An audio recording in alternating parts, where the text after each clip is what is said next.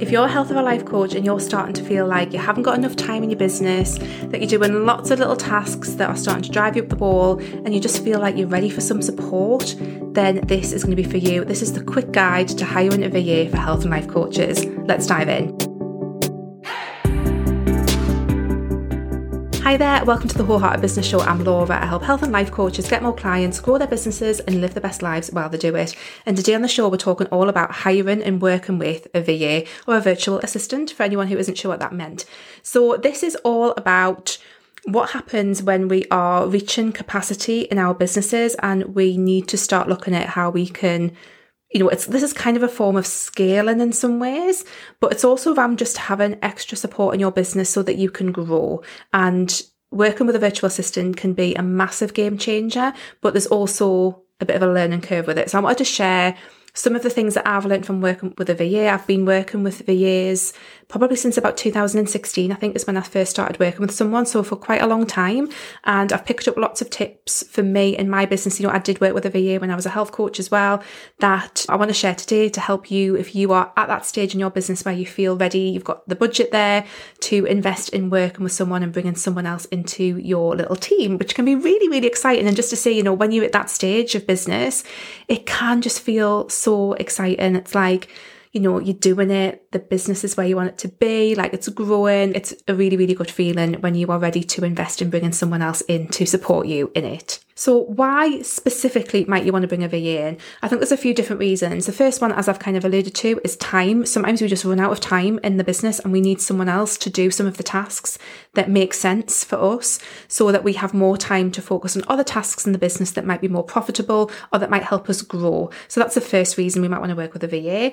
Another one is around tech expertise. So a lot of people work with VAs because they have knowledge and expertise around certain tech systems and certain things that they can use that they themselves don't. And again, that can be massively valuable. A VA can often do something in 10 minutes that would take you 2 hours. And that's not to be disparaging to yourself. It's just because they use that tech all of the time. So they're much, much quicker. And therefore it makes the value of what they can give you in your business so much more profound. So sometimes just having someone on hand to help with tech can be really, really useful. Also customer service as well. So if you find that you are starting to struggle with managing your customer service, and this might be if you're selling more products and digital offers and things like that, or you're working with a wider volume of people, then bringing someone in to help with customer service can really help. It means that people are going to get better customer service. Perhaps it takes a bit of pressure off you to be available so much, and that can just be really, really useful too. There's also loads of other reasons why you might want to work with a VA. Definitely not exhaustive list. There can be all sorts of different things, but basically it's about someone taking something off of you, some load off you, some tasks off you, or even doing stuff that you're not yet doing that would be useful to do to help your business grow. Sometimes it's that as well. So a first step, if you're starting to consider this, is to really look at the business as it is now and look at all of the jobs that you're doing in the business and really ask yourself, is the stuff in there that I could hand over to someone else that would not impact the result in anything other than a positive way? Because often what happens is there's things that we are doing ourselves in our business that actually a VA could do better, but there'll be things as well that they can do just as well as us. We don't necessarily want to hand over things to someone, a VA, where their result will not be as good as what it is that we are doing. So I think the magic sweet spot is to find those tasks where by handing them over to someone else, the result will be quicker, it will be better quality, or at least the same quality as if you were doing it, and it will take some kind of headspace pressure off of you. So those are some really good things to start looking at in the business. There might also be things that that you want to do in the business or that need doing in the business that just simply aren't getting done right now because you don't have the capacity to do them. So that's another thing. It might not actually be something that's already going on, but something that you want to have done that you want to hand over to someone too, and making a list of what those might look like on a weekly, monthly basis. That can be really helpful when it comes to making decisions, and just having a really clear look at what that is really useful before you get to the stage of starting to look at actually hiring a VA. Another part of this might actually just be tracking your time and looking at how you're spending your time in the business. I've spoken about this recently because I've been tracking my time in the business, and it's been really eye-opening to see where I spend a lot of my time, and is that the best use of my time? But just tracking your time, I've just been using a really simple Google Doc to track mine, or you could be using a tool like Toggle. There's different ones where you can set it so you can hit little buttons when you switch tasks and things like that. But that can be really useful to get a very honest look at how you are spending your time in the business, and then that can help inform your decisions around what you might want to outsource to a VA. The next step, once you've decided, yes, I am ready to have a VA, is to look at your budget in the business and decide what can you afford to outsource, like what can you afford to pay someone to do some tasks for you. And again, that's like going to be very individual. You're going to have to look and see what makes sense for you. And often, a really good way to look at this is by giving over some of the tasks that you're doing and freeing you up to perhaps do more income generating activities. Would you see the return on investment from that? That's a really simple, way of looking at it. Like, what kind of return on investment could you get from that? If you can meet that, then that's a really great indicator that it's a good time to get a VA. So if you know that you might spend, £200 a month on a VA, but you know that through the time that you're going to have freed up to pay for that, you're going to be able to make £2,000 extra in your business, it's a no-brainer decision. So just looking at that can make a lot of sense and really help you through the process of understanding how a VA might help you. And then at this stage, I think you've got a couple of options. You can write an actual kind of job advert if you like. I did this in my business when I started working with my most recent VA, Jem, who was amazing. I will link to her stuff if anyone wants to go and check Jem out. But I wrote a job advert. I kind of detailed down what tasks I want people to do, what tech systems I used. I think this is really important because you want a VA who is familiar with all of the tech that you use. Even if they might not necessarily be doing tasks in it, it's going to be handy to know that they know how to use it. So I wanted someone who was really familiar with all the tech that I used and, just detailed out like what is involved in this role. And I think this is really important because I think where sometimes people go a little bit wrong with working with a VA is they either expect the VA to do way above like what it is that they are there for and what they're skilled for and what they say that they do, or they just kind of end up like not directing them enough. I'm going to talk about this in a second. So having that job description to come back to can be really, really useful, whether you end up actually using it publicly or not. Once you've got that in place, or like I say, you might just have that privately and keep that for you, it's then about going out and starting to find potential VAs. I always think it's a good idea to have like a conversation, have a chat with people. You might want to get some referrals from people, like Facebook groups. Businessy Facebook groups are a great place to get referrals and recommendations for VAs.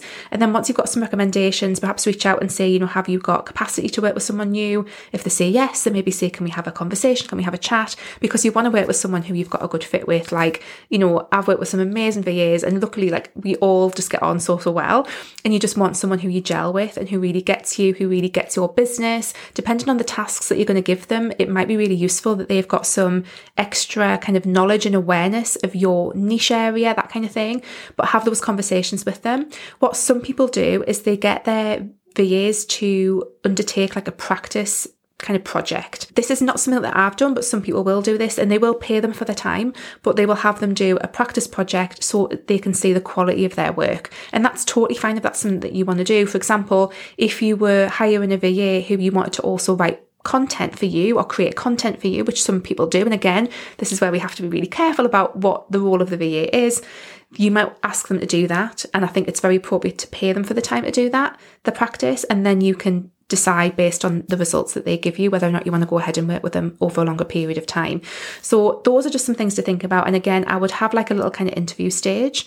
And then let's say that you do decide who it is that you're going to work with. Obviously, you want to be asking them for how much it is that they charge.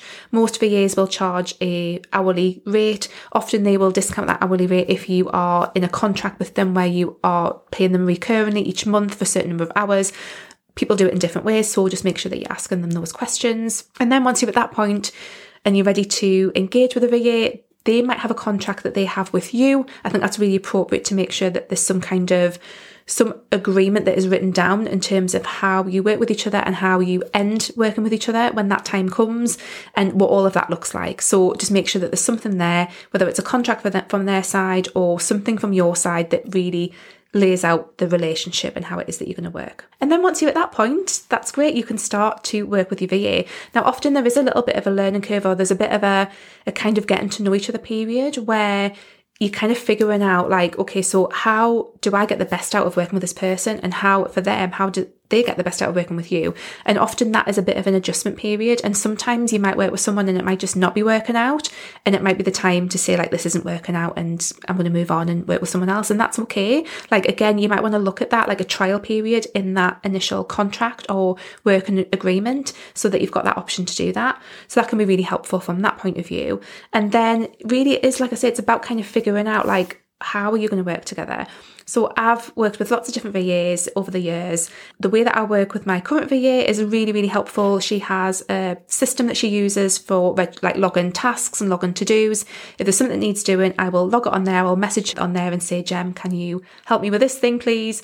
Is it okay if you do it by this date, please? But also have like the things that we work on together all of the time. The key thing is that she's the person who is behind the hello@wholeheartedlaura.com inbox. So if anyone ever emails the hello inbox, it will be Gem who will be answering for me. So she deals with like the general inquiries that come into that inbox.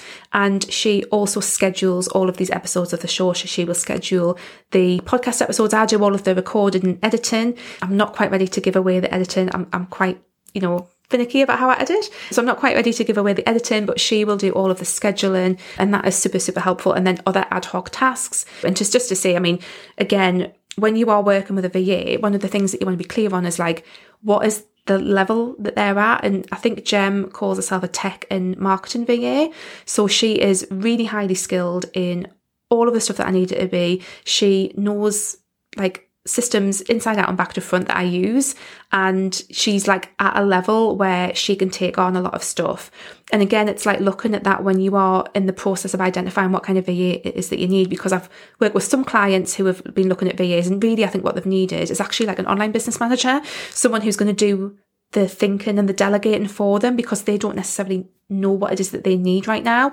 And if you don't know, like, because it's not your VA's job to tell you what you should be doing in your business, it's your job to direct the VA. And if that starts happening the other way around, that's problematic, unless they are an online business manager and that's specifically their role. That's my understanding of it anyway. But I think, some of the things that you want to watch out for is, I think it's really good to give VAs and people that you work with plenty of free rein to be creative and to use their initiative, but you are always the person who is in charge. And I think it's really key that you have your hands on the steering wheel at all times. Because again, I've heard some stories around, VAs who have just gone off and kind of done something without actually checking back in, all in like really good faith, and all because they really want to, work on their own initiative, but it hasn't quite been what the coaches wanted or needed, and it's been problematic. So I think it's really good just to be very frank and don't be afraid of having awkward conversations. I think that communication is really, really key when you're working with another person in your business. You have to communicate really clearly about what it is that you need and don't need, and what's okay and what's not okay. So those are some things that you might want to think about. But basically, that's kind of like a really quick guide to starting to work with a VA. And like I say, there's all sorts of different points in business when you might be ready for that, but often it comes at that point where you are finding some level of consistent success in terms of engaging with clients, in terms of your marketing, in terms of the next place that you might want to take the business. And sometimes you need to bring someone in at that stage when you are ready to start to, grow and scale and do all of those things that make our businesses a little bit more creative and a bit more fun and a bit more dynamic and, multi-offer and things like that. And again, working with the right VA can really accelerate that and can make a massive, massive difference.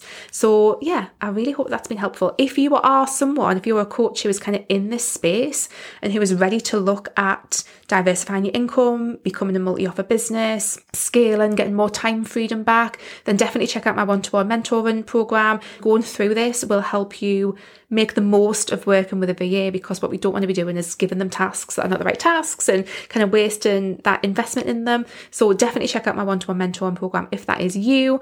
And also check out my free guides, my free resources on my everything page, because there'll be something there for you if you are at that stage of business. So do go and check them out. Come onto my email list and you will find out loads more about how I can help you just free advice. I'm not even in my mentoring program, just things that will help you if you're at that stage of your coaching business where you're like, yeah, I'm ready to like embed this success and make it really sustainable and start to grow. Such an exciting stage in your business, and working with a VA at that stage can just make a massive, massive difference. I really hope that's helpful, guys. Please do let me know if that's been useful.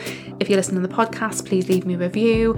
Do reach out and get in touch on Instagram. I'm at Wholeheartedly Laura. Let me know what you think of this episode of the show, and I will see you next week, guys. Take care. Bye.